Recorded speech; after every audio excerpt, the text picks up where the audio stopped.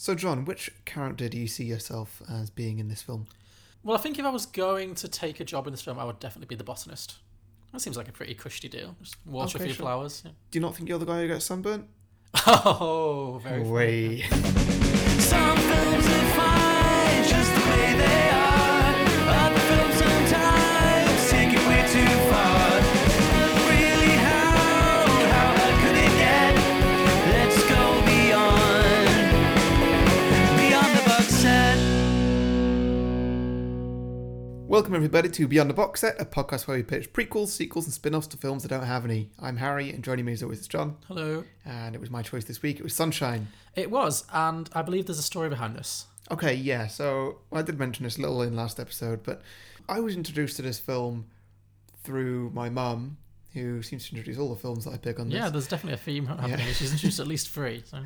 Well, she used to bring films back from the library. Okay. She works in the library. And, well, at one point, I don't know if she'd been having, like, a down week or something, but, like, it got to a Friday night, and she just wanted to get, like, a really nice film just to sit back and relax with the family and just watch this lovely film. And so she got a film called Sunshine. She thought it'd be all just, you know, like a fairy tale or something. And, you know, we got it home and we watched this film. And she must have cried for weeks. This is a horrible film. I mean, is she aware that there's this thing called blurbs? You know, that text at the back of the thing that kind of describes the plot. Right? Maybe. So how old were you? Let's see, 2007, probably would have been in the library about a year later, so I would be 15? 15? Oh, that's reasonable. Okay, so you weren't like a child watching this. No, I wasn't mentally scarred. Mum was. I was going to say, I feel like we should get Fiona on at some point just to kind of explain herself for all of these films that she's put you through as a child, but 15's okay. Yeah, it's not too I bad. imagine this film was it 15 rated? It can't have been an 18, it's not that bad. But it's too scary to be like a PG, but it's not. Definitely. I was terrified by it. In fact, I was still scared by it. Like, normally I do my ironing to films, but this one I didn't. Turned all the lights off, and I watched it in the living room on my own, and then I had to walk upstairs in the dark. And I was scared that, you know, essentially Freddy Krueger was going to come and get me. Some kind of flame monster was going to stalk you. Who are you? Who am I?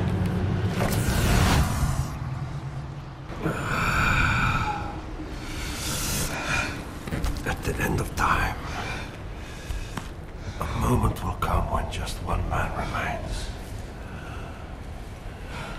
Then the moment will pass. Man will be gone.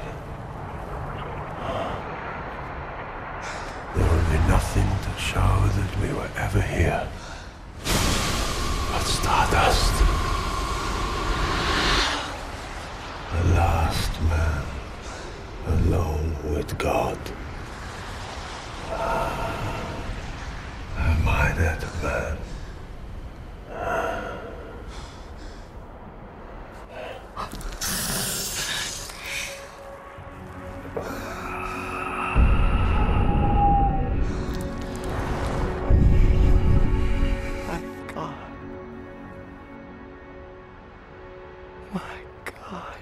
Pinback. Not your God. Mine.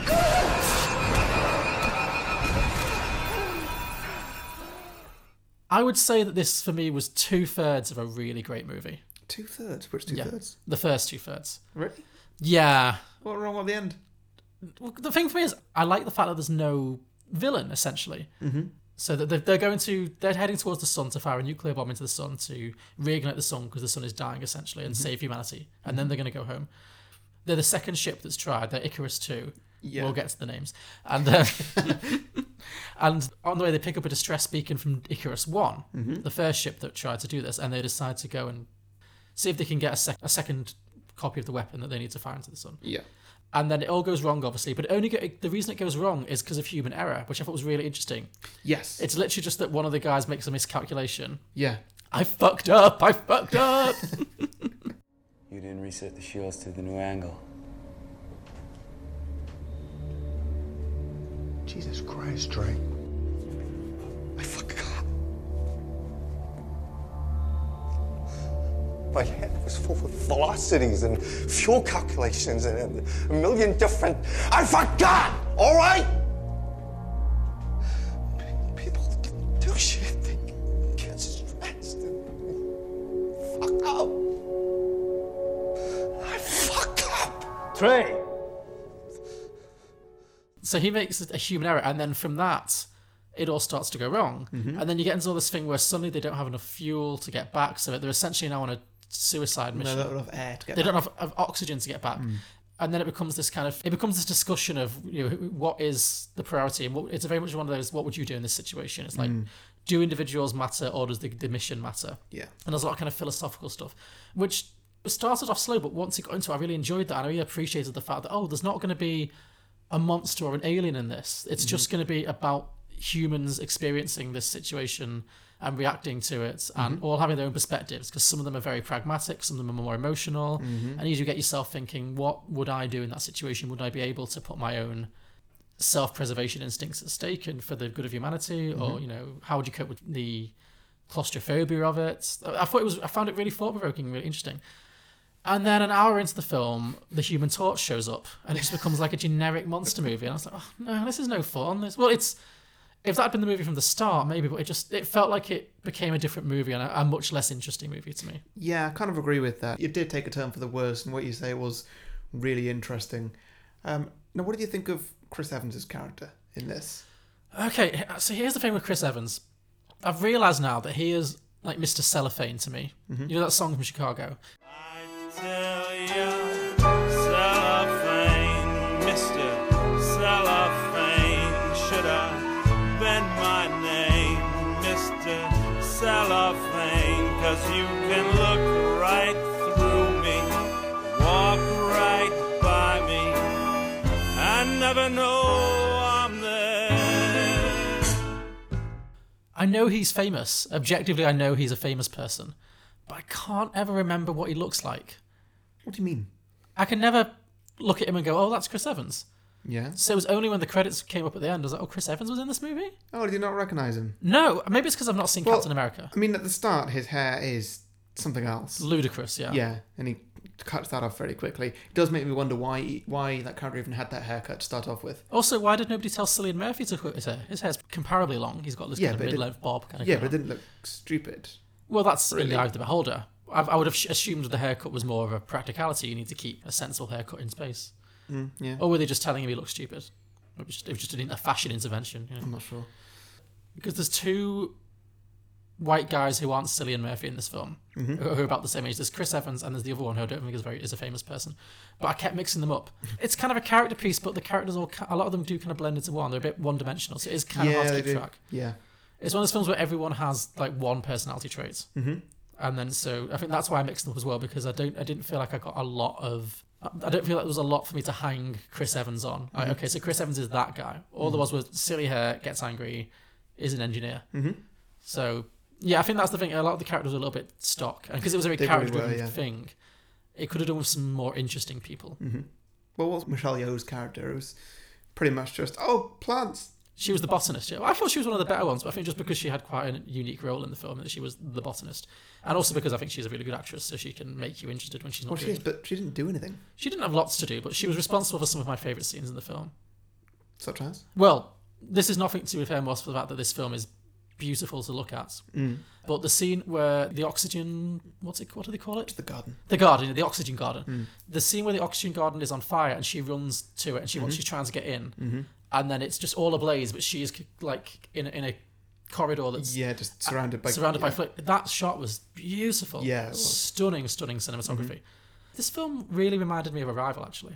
Yeah? It put me in mind of Arrival a lot because it did have that kind of character-driven element to it. People being ultra smart. Yeah, and that's what the first 2/3 of it were Arrival, and then it got silly where Arrival kind of stayed with that and didn't get silly. This one I thought got a bit silly. But yeah, and also because it was a film that used its budget very well.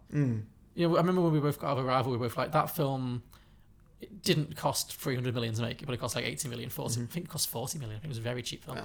But they used that budget beautifully. It didn't go CGI overload. Yeah. And what they did use, they used very well. I think this film did that too. I think there were some really beautiful shots in this because they didn't go overboard with it. I think Danny Boyle's a really great visual director sometimes. Like, he's very good at creating memorable visuals. Yeah. Do you want to do our drinking games? Because my next points come based off my drinking games. Yeah, absolutely. Firstly, drink whenever the computer could have fixed anything that's going wrong. Yeah, I had one for the ship as well, actually, for the computer as well, so we'll Okay. combine these. So my one was drink every time the computer kind of sounds like a porn star. Did you pick up on this? I did actually. Yes, yeah, I did. That computer sounds super sexy. Like she's trying to turn some people on. She had this weirdly breathy delivery, like, Yeah. yes, Harvey. Yeah, it's really weird. Hey, Chris. Yes, Dr. Searle. Yes, Corazon. Yes, Harvey. Yes, Cassie. Yeah, I couldn't tell if it was like a sentient computer or was it more of like the ship's computer from Star Trek, where it's just saying, because it felt like it was having conversations at time, but then it didn't Well, quite. yeah, I got the idea that it was supposed to be a sort of sentient, like maybe it's at least semi-artificial intelligent. Yeah, it definitely had a kind of a hair vibe, didn't it? Yeah, yeah, it did. What goes on to my next thing, which is drink whenever listening to the computer would have avoided anything going wrong. When did they not listen to the computer? Well, initially when that first guy fucks up, it's because he turns the computer off to do this advanced thing or whatever, Oh, I did wonder. So and then fucks up. did they explain that then? I must have missed that because that was one that I was puzzled by because Yeah, he triple-checked all his calculations and he had to turn the autopilot off so that he could do what he needed to do, and he just forgot to do one thing. okay, And so fucked up. Something that the computer wouldn't have forgotten. yeah, because that was the thing that got me. Because as I say, I liked that as a plot device in the sense that I really liked that it was a human error. As I say, it wasn't it wasn't an alien, it wasn't some scheming traitor. It was Yeah. just he made a mistake, and from that everything went wrong from there. And it all spelled from that one mistake. Yeah. But as much as I appreciated that, at the same time, I kind of thought, surely there's like an algorithm that tells you to check those Well, things. that's what I was thinking. Now I'm comparing this a little bit to Interstellar. Now remember that bit where Matt Damon blows up half the ship Yes. because he can't dock it properly. Mm-hmm. And then Matthew McConaughey has to do this amazing thing where he spins the ship and just matches it just right, and you know he can't do it, and then he does it in the end, and they all nearly die doing it, and it's really difficult. Well, remember the bit in this film where they dock with Icarus One? It's like a really complex maneuver that they do, Yeah. and the computer just does it automatically, and it's not a problem, and it's done. Yeah. So the computer is clearly very advanced, can do anything. Why could it not do whatever it was this guy was doing? Yeah. I think this film does have some big gaping plot holes that kind of it jumps over to get to where it needs to be. And that was one for me. Yeah. But I was kind of torn because, like I said, I liked it as an idea that it was just a human mistake. But yeah, it didn't make a whole lot of sense. I was also thinking, why would even put people on that ship? Why not just make it automated? Yeah, just send it all automatic. What's going to go wrong? Yeah, true. Well, we had that same thing with Interstellar, didn't we? Like, just send the talkie toaster. Yeah. Just always send a robot. Yeah. Reasons that wouldn't, there would be no film. Yeah. There'll be no film. It was just a Yeah, very computer true, very doing what it needed to do. Got another one? Drink every time Cillian Murphy is put in really unnecessary danger. Yes. Because they keep going on about how he's the only one who is genuinely essential. Yeah, they did. And yet every time there's a dangerous mission, he's the one doing it. I mean, it's because he's the main character, and it. Well, actually, I was about to say because there wouldn't have been a film without it, but no. Then maybe some of the other characters would have had something to do. Yeah, because he was the only one who had a personality because he had the most screen time, really. Yeah. They could have balanced that out better. And yeah, so it's like we need two people to go outside and fix the shield, which we've never done before. We've only ever done it in simulation. So we're going to send the captain of the ship Yeah. and the one guy who if he dies, this whole thing is not going to happen. And then again, when they find Icarus One, we're going to send a away team to investigate this where something's gone wrong. The entire crew is dead, so there's a good chance, Including the captain, the number 2 officer. there's a good chance that there's something dangerous on this other ship. Yeah. So let's send him. Let's just leave. Forget the botanist. Like, why not send the botanist? Yeah. I like that at no point did they think, I wonder what happened on that ship. Yeah. They were just like, yeah, let's just go. There was a bit of an unfortunate thing as well, where they literally sent all the boys onto the other ship and left the two girls back on their own ship. It was like, Oh, yeah. but yeah, I don't understand why if it was Somebody needs just. to tend to the flowers. But at this point, the botanist has nothing but free time. Like all of the plants are gone. Yeah. She could have gone because then there's the scene where the other guy goes onto the other ship and finds the whole environment where with all the plants have overgrown over 7 years. Yeah. And like that's prime botanist. You know, she could have taken some cuttings. But no, they just leave her behind to have girl talk with Rose Byrne. Like, I just thought it was funny how Cillian Murphy is constantly being put into the most danger, even though he's the most important one. Yeah. Also, why was there only one physicist? Yeah, that was my thing. They really could have done with a backup physicist. Yeah. Like, yes, a lot of the jobs I found questionable. All the jobs made sense, but it was like there was no sense that they'd lost anyone. No, but they really should all be able to do everything. Yeah, they've been floating for 7 years. A PhD takes 7 years. He could have trained the botanist to also be a physicist, or Yeah. one of. It doesn't even need to be a physicist. Just know exactly what to do in every occurrence of getting this thing to the sun. Yeah, there was no sense that any of them had like skill shared at any point. Yeah. Yeah. Drink whenever you know what exactly is about to happen. Yeah, I think I might have done a similar one, which is drink for obvious character death foreshadowing. Yeah. Is that what you meant? Pretty much, yeah. Yeah. Like every character who dies, you know how they're going to die in the first half hour of the film, because it's like you see Chris Evans reach into the water, the liquid nitrogen thing, and he pulls his hand out and it's like frozen solid. And it's like, okay, so that's clearly how he's going to bite it. And then Botanist obviously loves her flowers, so you know her death is going to be flower related. And obviously Tan Guy, that's really kind of he's clearly going to go somehow get burnt to a crisp. Well, his was more of a deliberate thing. Yeah. Similarly, what I had was drink every time this movie really glamorizes immolation. What do you mean? Immolation is when you get burnt to a crisp. Oh, right. Like they make it look really like Yeah. it's like a spiritual experience to be burned alive. Every character's just waiting to be burnt alive. Yeah. And actually, that's probably one of the most horrifying ways to die. Like, Yes, it is. And I feel like they didn't touch on it enough to make us understand what they were trying to convey. yeah. I think the idea was that the sun, because everything they're doing is built around the sun, and as they get closer to the sun, maybe the sun is driving them a little bit mad. And it's, I guess, the end scene with Cillian Murphy, with the way it's slowed down to like a very slow scene. I guess in real time it would happen in a matter of seconds. No, it'd be even less than that. Yeah, it'd be a split second. Yeah. Yeah. I mean, that would be the only mercy. Hopefully, you would die quickly, or he would die quickly. But yeah, being burnt alive is not an ideal way to go. I did find it quite funny how when they're in these ridiculous suits that are supposed to obviously block out all the heat, and they're just battling what must be thousands of degrees temperature, and they've just got a light sweat on. Yeah, just a touch of perspiration, like a little gentle jog up an inclined hill. Yeah. Like if heat's going to get through that suit, a shit ton of heat is going to get through that suit. Yeah. What was your favourite or most horrifying death? Because there were some really grim ones in this film. People died in really horrible ways, in uniquely horrifying ways, which I thought was really interesting. My one was the guy who floated off into space. Yes, same. That really freaked me out. When he like shatters into 1,000 pieces. Like, yeah, that really freaked me out. Didn't like that at all. Yeah. That's it. I liked it when they died from accidents, and when it was just a flamey guy like going around and stabbing people. It was kind of less interesting. I liked the characters. He only got one person there. He only kills Michelle Yeoh, doesn't he? The botanist. He does. I guess. Yeah. I also liked the bit when Chris Evans goes to kill that guy, pulls out a drawer where each knife has its own place, and there's two missing. Yeah. And he doesn't think about that. No. He just, there's two missing, I'll just grab another one. Oh, look, he killed himself. Oh, wonder where that other one is. I will say this felt very Star Trek-y to me. Yeah. It definitely kind of a Star Trek-y vibe, which I quite liked. Again, this kind of, these are the voyages. Yeah. Up until it became a horror movie. Yeah, probably one. Yeah. Died one after the other. Well, we've kind of criticised it a lot, but I have to say, I thought this was a great film. I really enjoyed it. Yeah. Yeah. We've kind of nitpicked a lot with this one, but It's always good fun. yeah, but the first 2/3 of this I thought were like really, really good. Like exposition heavy, but really clever and interesting.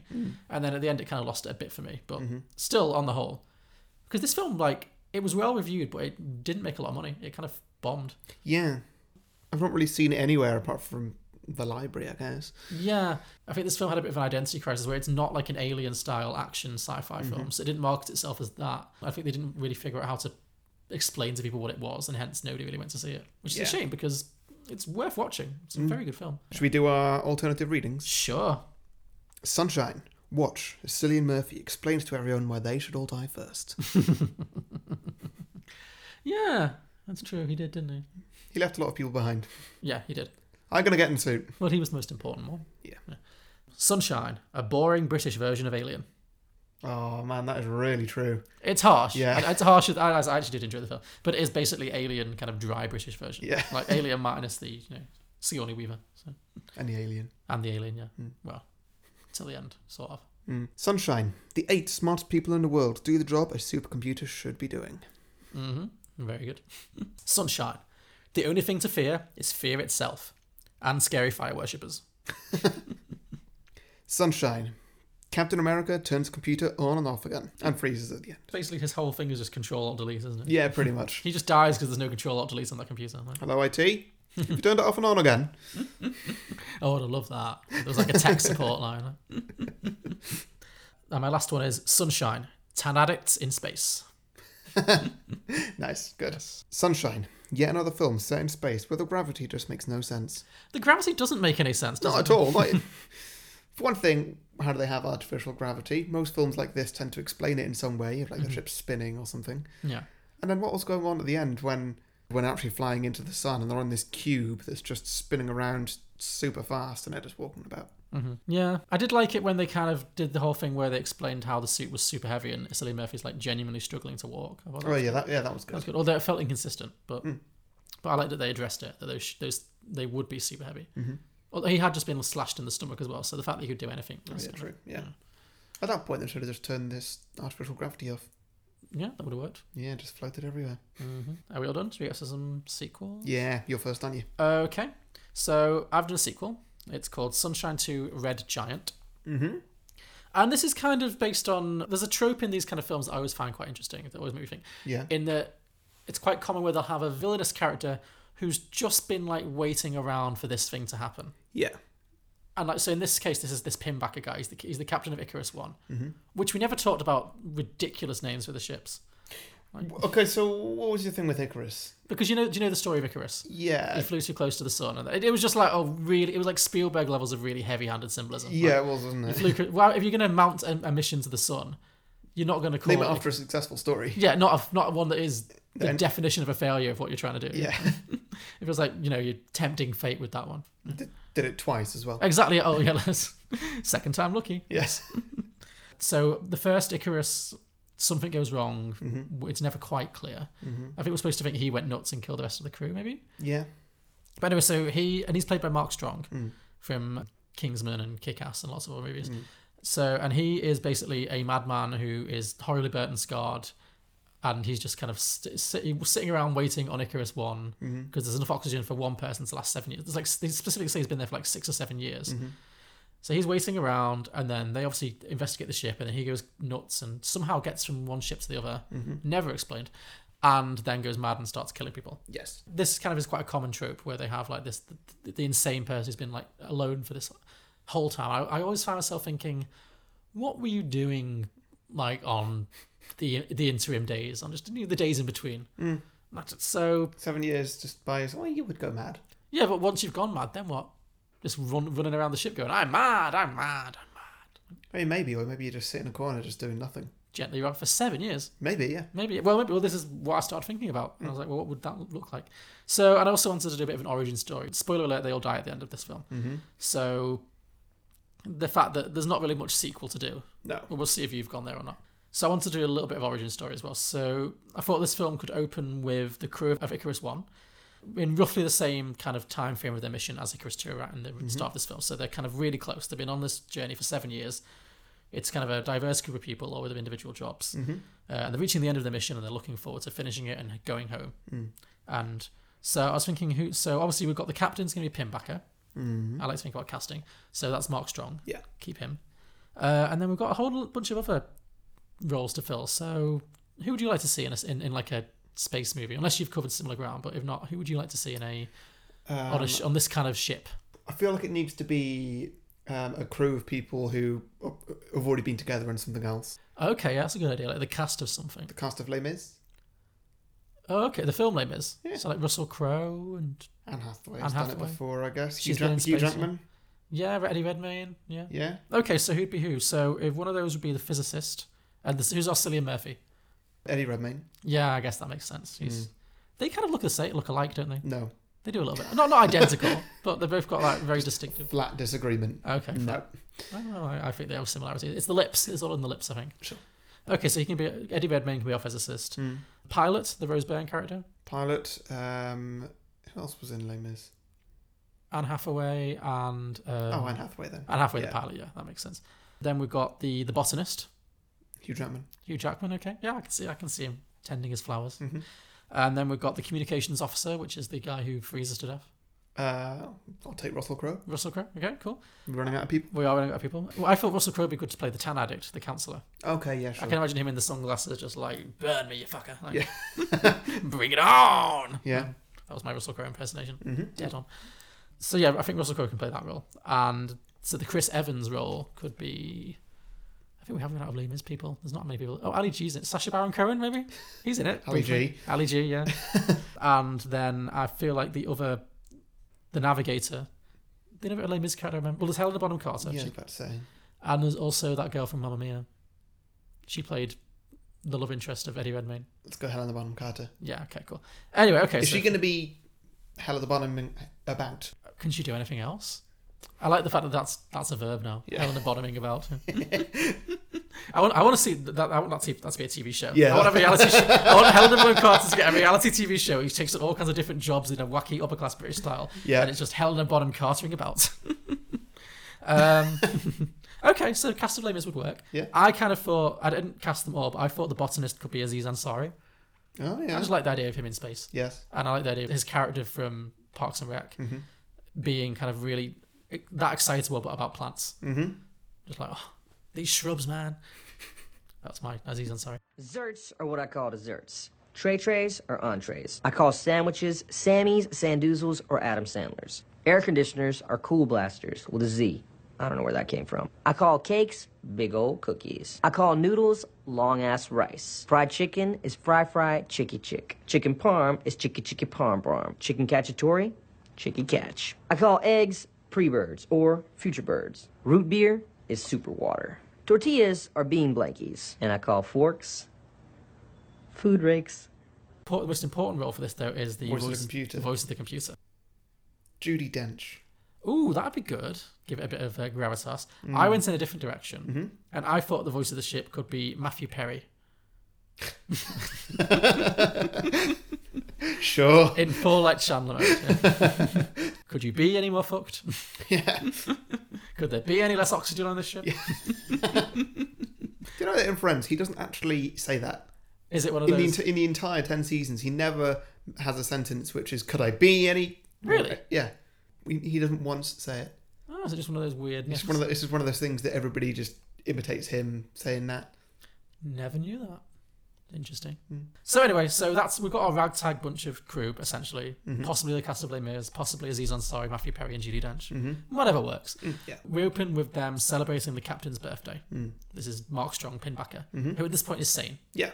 and not covered in scarring and Oh, so burns. he's the captain. I'm pretty sure he was the captain. I think they said that. Okay, sure. In my version, he's the captain, yeah. So did they ever work out who he was? yeah, there's a bit where Cillian Murphy goes, "Dear God, Pinbacker." Oh, So right. yeah, because there's a brief video. Oh, of him yeah. before he- Yeah, I forgot that. yeah. Well, during it looked like... Anyway, we've got way off topic. So it's the captain's birthday, Pinbacker's birthday, and to celebrate, the crew are dipping into their very strictly rationed meat supply and they're having a curry. Okay, very nice. Unfortunately, due to the fact that apparently a cook isn't one of the full-time roles on this ship, there was no sense that there was a full-time chef on board. Fair. Yeah. So I'm guessing that's something they just have to come up with. I mean, given the nature of all their roles, you know, the physicist, the doctor, the botanist, the pilot, the engineer, I think cook is quite a low down one. Everybody can boil pasta. True. Yeah. Well, so there's no cook, but in my version, that's where everything goes wrong. If there'd only been a good cook, none of this would have happened. because there's no full-time cook, it's up to the botanist to do it. Right. So the botanist, played by Aziz Ansari, cooks up a nice curry for the group, but he ends up undercooking the chicken, Right. causing some major cases of what we call in England deli belly. Do we? Have you ever heard that before? Deli belly? Don't eat chicken. Oh, of course you don't know. Well, it's not specifically chicken related. It's just if you have a bad curry and you get sure. the squits. Okay. So basically, everyone on the ship gets food poisoning essentially, and they're all like vomiting and sweating, etc. But the next day, the ship is approaching an angle where they're going to be exposed to a major solar flare, and they've been planning this for weeks. That they're gonna, when this flare happens, they're gonna all gather together and watch it because it's this like once in a lifetime thing that no human being has ever seen before, will ever see again in theory. So even though the crew is struggling through this like residual food poisoning from the night before, the captain decides to go ahead with the viewing and gathers everyone together onto the viewing deck. And they're all perfectly safe, even though it's a massive sulfur. But as long as the shields are properly calibrated, there's no danger. Yeah. And it's the captain's job to make sure that the shields are calibrated. Unfortunately, as he's doing this, you see that he's very red and sweaty, which is foreshadowing, because that bad chicken is still really repeating on him. So just as he's really trying to focus on keying in the right shield codes, but then he just has to keep running to the bathroom to like void his bowels. Yeah.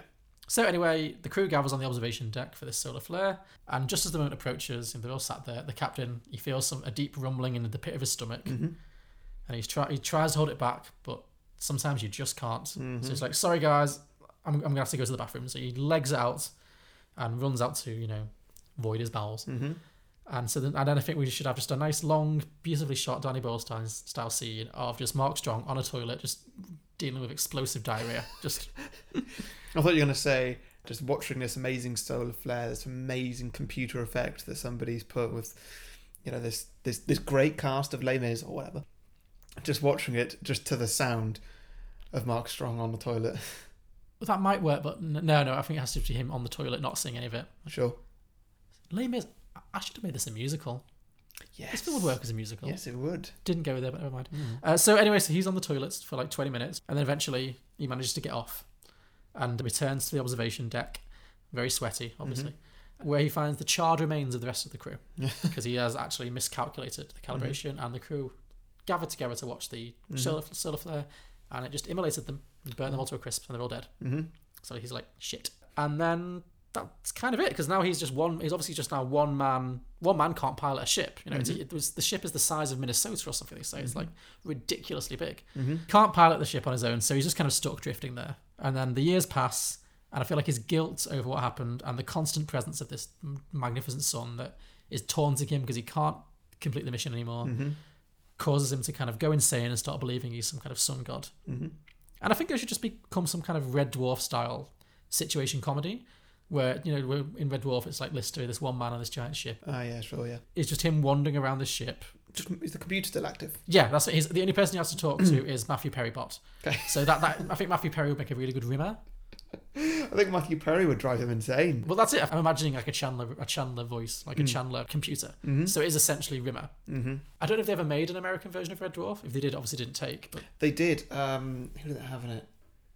It had Crichton in it. okay. As in, Robert Llewellyn was... Oh, he played himself. Yeah, he played Crichton. Obviously, because it is a very, very British show, it did not work. Can you remember who played Chandler? Who played? Can you remember who played Rimmer? No, I can't, sorry. Oh, okay.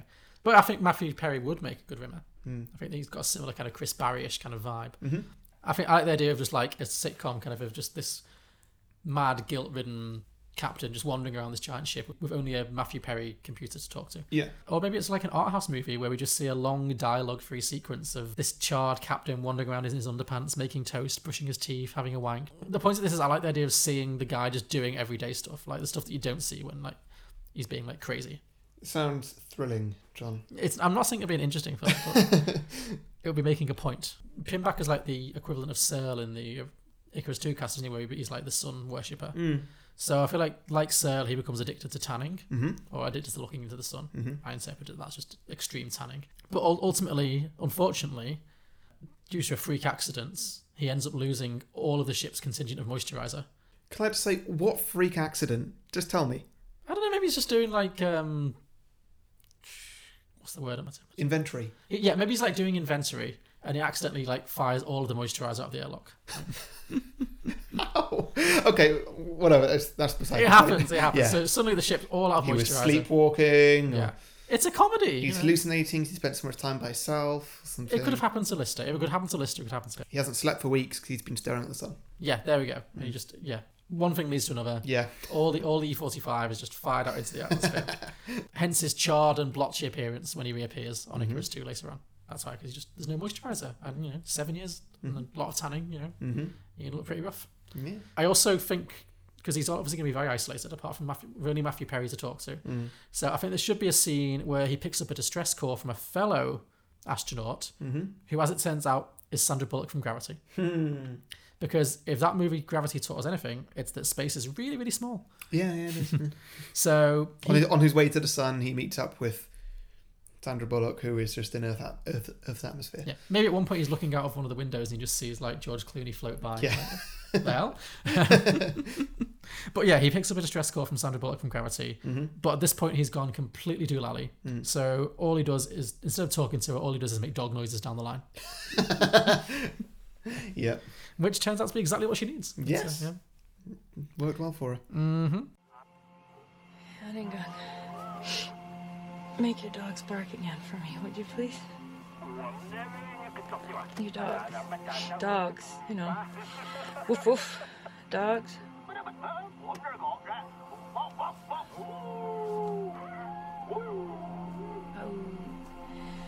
Oh. Oh. Oh. Woof woof. Ow. Woo woo. Ow. Ow. Woo woo. Ow. Oh, I'm dying again. So yeah, so we're gonna have a bit of that for a while, as I say, just him being mad on his own on a ship, and then eventually the crew of Icarus 2 is going to show up. And did they ever establish how he did get on board? Yeah, he just snuck in through the airlock. They weren't expecting anybody to be alive on that ship I can't. So why didn't they go back on the airlock? because he sabotaged it. Oh, so he. And so it blew up essentially. Oh, okay, I see. So they. We don't know how he sabotaged it. He just Okay. did. So they board his ship. He goes through the airlock onto Icarus 2 and sabotages the airlock on his way out. Okay, fine. So he does that. Yeah. And then maybe we'll just see the last 20 minutes of the film, of the original film, but from his perspective. But really, because he's insane, he thinks they're all scary son villains. So that's why he's so aggressive towards them, and he just starts killing them all because he thinks they're crazy. And obviously, actually, all he's doing is looking for some E45 just to. Yeah. And nobody will help him because they're all scared of him because he's blotchy and terrifying. Yes. Yeah, so this tragic misunderstanding leads to the events at the end of the film. And like the original, in the end, the movie ends with the bomb going into the sun, exploding, and everybody dies. It's Happily ever after. happily ever after, yeah. Sydney can have its son back. Yeah. Okay, cool. Yeah. What was that called again? Sunshine 2 Red Giant. Lovely. Yes, as in Red Dwarf, Red Giant. Because a Red Giant is the state of a sun that is dying, which it is in this film. So, okay. And also it sounded like Red Dwarf. So, Yes, true. so that's mine. Lovely. Good work. Good work. Okay, well, mine. I'm not going to tell you the title just yet. Oh, okay. That'll come in. Is it Star Wars? No. Okay. So we open with a title card. The sun is dying. In a final attempt to reignite the sun and save the planet, Starship Command send their best space cadet and his team to detonate a nuclear warhead at the sun's surface. Just let me know when you guess what this is. So this is a remake? Yeah. Okay. You say Starfleet Command, so is this Star Trek? No. The screen is black, and all we hear is Tim Allen's voice coming on, going T-5, 4, main engine ignite, 2, 1, takeoff. Is this Galaxy Quest? Nope. Oh, it's Buzz Lightyear. There we go. Okay. So then we see a shot of the cockpit of a rocket taken off from its launch pad. The whole gang's there. We've got Woody, we've got Slink, Ham, Jesse, Bullseye, Rex, Mr. and Mrs. Potato Head. Yeah, the whole gang's there. Oh, good. Everybody's screaming with excitement, apart from Rex, who's screaming with fear. Feel he would be. Buzz shouts back, "Watch out for the pressure change!" At which point, Ham's cork bursts out and coins fly everywhere. Nobody look! Nobody look! All right, nobody look till I get my cork back in. Are you going to do a Ham impersonation? No. Oh. There's too many characters for me to do impersonations, and I've not done my research. Okay, fine. You've watched those films enough times. Yes, but I can't do American accents. Okay. The rocket makes it into the atmosphere, no problem, and Buzz shouts back, "You can all take your helmets off now." They're pretty much all wearing helmets, not like suits, just Of course, yeah. the toys, it's fine. How does Mr. Potato Head get a helmet on? I don't He's know. all Just in- one shape. Like, Yeah, just sort of going boop. okay. Just like a hat. Yeah. So everybody takes their helmets off, lets them float about a bit. Mr. and Mrs. Potato Head's eyes, ears, noses, mouths, everything just sort of come out and just float everywhere. No. And they make their way towards this massive ship which is in orbit, which is the exact same ship from Sunshine. What are they in? They're just in a rocket at this point. Oh, so they're heading yeah. to board the Icarus. Okay. Yeah. Which is also Icarus 2. Okay. Approaching Doc, and Doc reaches out to the front of their ship, and there's 4 clamps that come down on it. In the background, we hear 3 voices going, "Ooh, the claw." Who could that be?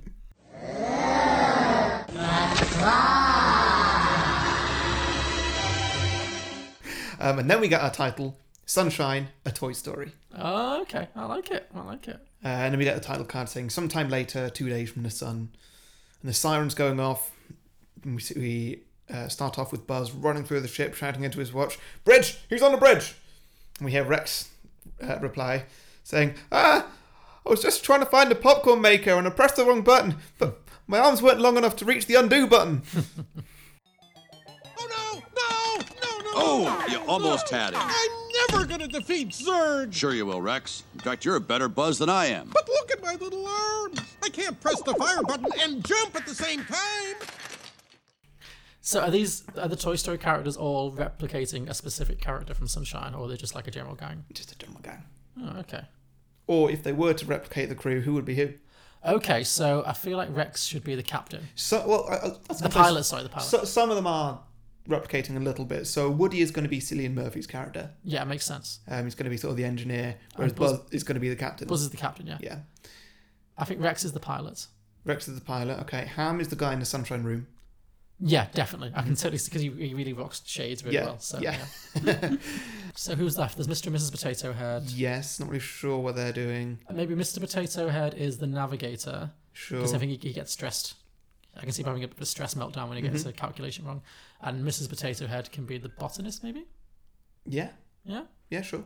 I reckon Slink could be like the engineer. The Chris Evans character? Yeah. Yeah, sure. All right, we've got a gang. I guess, yeah. Although Woody and Buzz are the ones who have the rivalry. So maybe Woody should be the engineer, but then that would make the navigator. Oh, no. Woody should definitely be Cillian Murphy. That means that Buzz Lightyear's got to be the engineer. Okay, I guess. Does that mean I don't know if Slinky's a good captain, though? Mr. Potato Head's good captain. True, okay. Yeah. Who we got? So Slinky can be the communications officer then? Yeah. Yeah, that makes sense, because that's kind of a Nothic character. All right, great. Fine, great. We'll forget all of those, but yeah. Yeah, so where were we? Oh, yeah, so Buzz had just arrived on a bridge, and he immediately runs out of controls and presses the undo button, which Rex can't reach. He's got short arms. He's only a T-Rex. I know. He's essentially just along for the ride. We didn't find a role for him. He was the pilot, I said. Was he? Oh, but I like the idea that, he's the pilot can't reach all the controls. Yeah, I think that's really, it's inherently funny. Yeah. And so everyone else arrives and, what happened? And I think Ham or somebody says, well, looks like somebody left Spaceosaurus to his own devices again. Now, Ham, this wasn't Rex's fault. That is where the popcorn maker is normally kept. Who moved the popcorn machine? Who moved it? That was Woody. And we got Mr. Potato Head just whistling suspiciously. Okay. Could be anyone. Is he going to have popcorn like inside himself? Yeah, it bursts out the back or something. Yeah. Come on, guys, we've got a job to do. What's the damage, Buzz? Well, looks like we've got some panels out. We'll have to tilt the ship out the sun's rays while two people go out and fix them. I'll go out, says Woody. Slink, you coming? Why do I always have to go out? Oh, because you can stretch and you can pull me back if you need to. It's good thinking, yeah. Yeah, thank you. I'm now really imagining that scene, but with a Slinky, a Slinky dog, just like... I'm just imagining a Slinky spacesuit. Yeah, oh, true, yeah. That's a lot of, give. Yeah. So Ham says, okay, well, you cowboys are out looking in the mirror. I'm going to go and get my roast on. So roast or something. So he just goes back to the sunroom and, the fix goes mostly okay, but same as what happens in the film, they have to tilt the ship and the antenna from the back reflects into the garden. Mm-hmm. Sets the garden on fire. Nobody's there watching, but they all know that it's happened. And who did we say was the botanist? Oh, Mrs. Potato Head. Miss Potato Head. Okay, well, she runs back to the garden and she has that exact same shot, like fire all around her, and she's just, and maybe like her back opens and like her gardening tools fall out. I don't know. I like that a lot. I like the idea of that shot, but just a back shot of Mrs. Potato Head. Just no! With her voices. Oh, good casting. I really like this. I'm really on board with this. Good. So they decide to realign the ship. Okay. Just immediately before there's any more damage, and say, right, okay, you got to risk your life. You got to come in, but this is more important than getting you back in. So do what you can. And Woody's just finishing the final thing on the last panel, and the sun is coming like it's right there, and he's like, okay, Slink, pull me in, and he does it. They manage it. They all survive. Nobody dies. Okay, fine. Which is good. Spoiler alert: they're not going to get picked off one by one. That would be a bit too sad, I think, for Toy Story. You say that, but we've all seen Toy Story 3. Oh man. So yeah, then they come back in through the airlock, and they all go back to the bridge for a briefing. Buzz and Woody have a conversation about what they should do, and they decide that, well, there's now not enough air for them to get home, so they're going to have to go and find Icarus One. They don't have a choice; they have to do that. So same as the first one. Okay, cool. Because toys need to breathe. Yeah. Yeah. Okay. Sure. Hey, in the first Toy Story, when Buzz has his helmet taken down, he suffocates for a little bit, doesn't he? True. And I guess I'm guessing this is all just Andy playing at the end of the day. So fair enough. It's just following the internal logic. So yeah. Although I do like the idea of them actually being toys on like when they're operating the Planet Pizza van. Oh yeah, And and everything's really big and they're really Yeah. small. I do quite like the idea of just them on a spaceship doing this. Yeah, me too. So We should pitch this to Pixar. yeah, this would be good. Have they actually put Toy Story 4 into production yet? Yeah, it's coming out next year. Oh, damn. Well, maybe Toy Story 5. Maybe. Do you know it'll have been 9 years since Toy Story 3? Yeesh. That's a long time. It was a long time, yeah. I really felt like that was a recent film. Well, get used to it. Yeah. That's what happens when you get older. Everything suddenly feels like it was 5 minutes ago. Like, I'm not getting old. older, I said. Oh, sorry. Yeah, so they decide the only chance they've got to get back home is to rendezvous with Icarus One and use their life support module, assuming that's intact. Okay. So remember that the ship can separate in two. Yes. Yeah.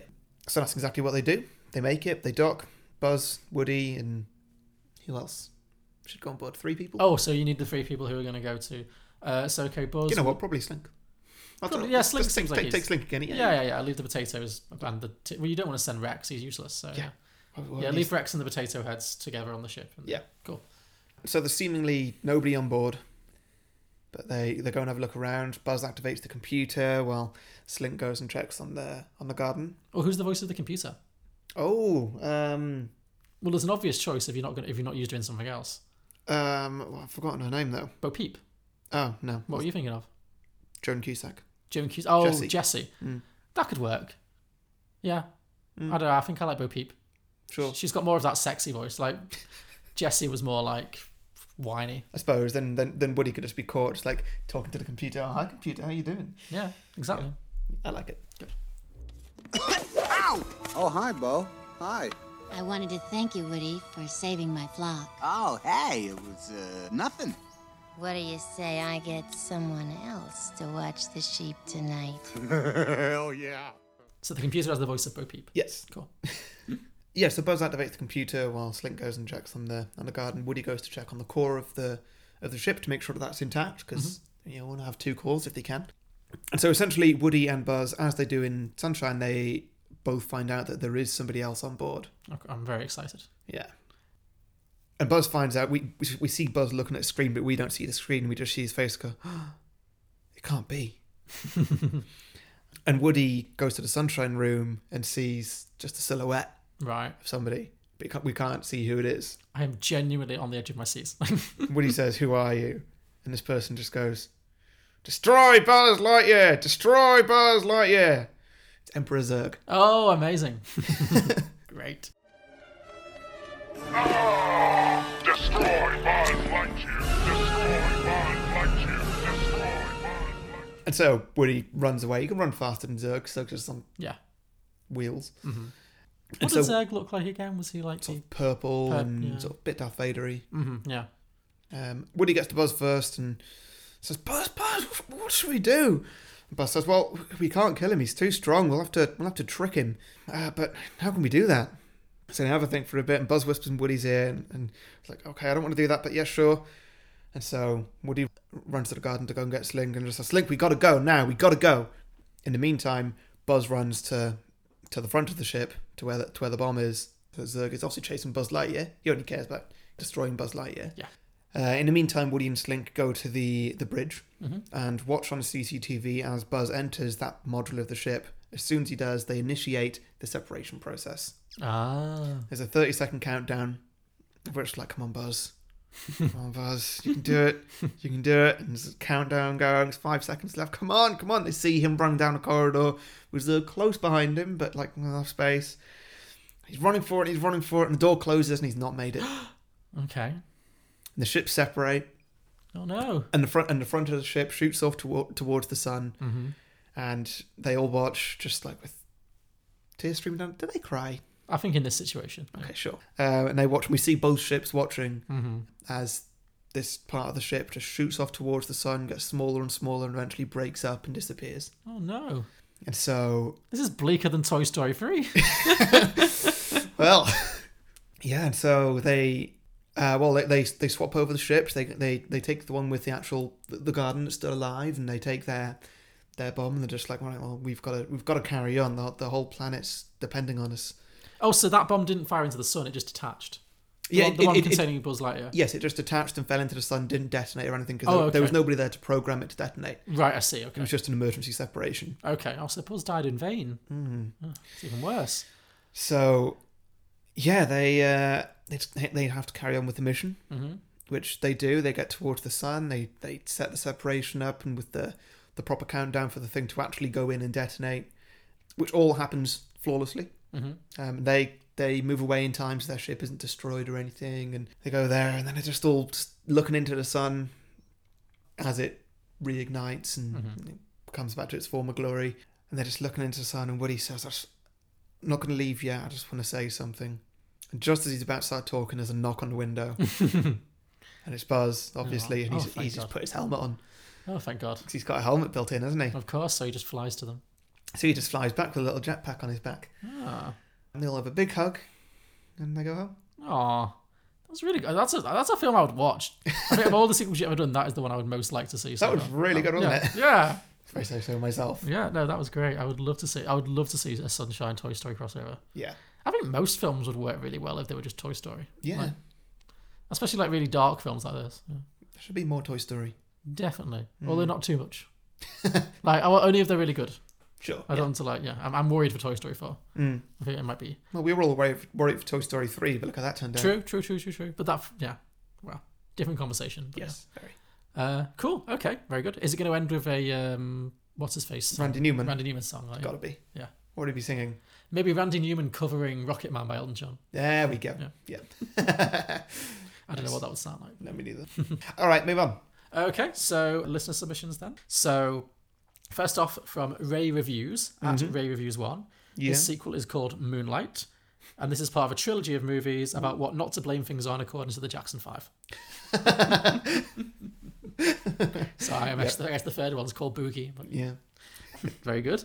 Dadzone at Dadzonecast. So with the sun now reignited, Earth returns to normal, except suddenly a strange bout of unexplained deaths starts to happen, with people dying violently in their sleep. And as it turns out, Pinbacker has found a new way to take his revenge on humanity. And so Mark Strong stars in Sunshine 2, Pinbacker's New Nightmare. So that kind of ties in with your idea, which of it being basically a Nightmare on Elm Street. Which it is, yeah. We Watch Anything, at We Watch Anything.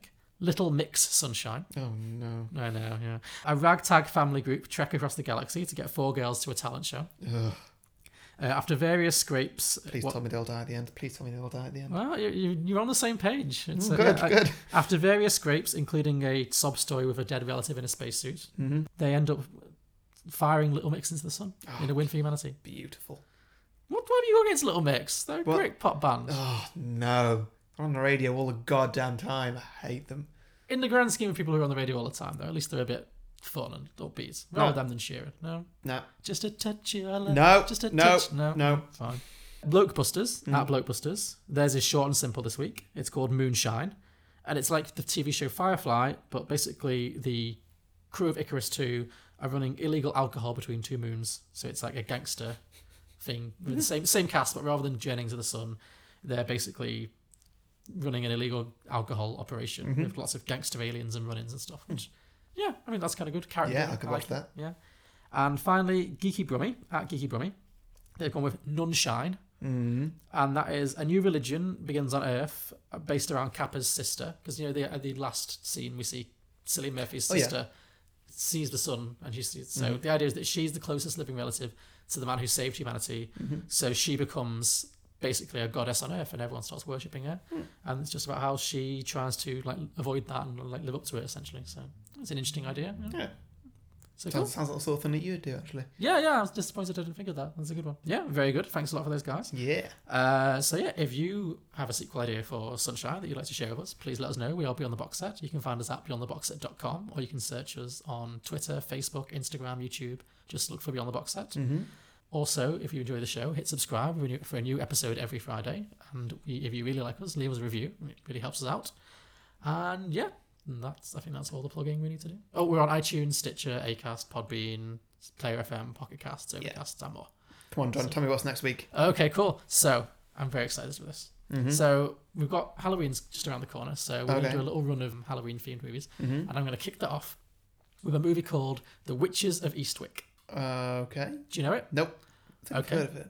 Yeah, it's a very famous one. All I will say is I'm really looking forward to the drinking games for this one. Okay. It's going to be a good one. I'm very excited. Sounds like you've got some in your mind already. Oh, yeah. Well, I hope you like this. I can't really say with you sometimes, but I'm really looking forward to this one. It's been on my list for a while. The time was right. Is this one I need to watch with the lights off, or can I do my ironing at the same time?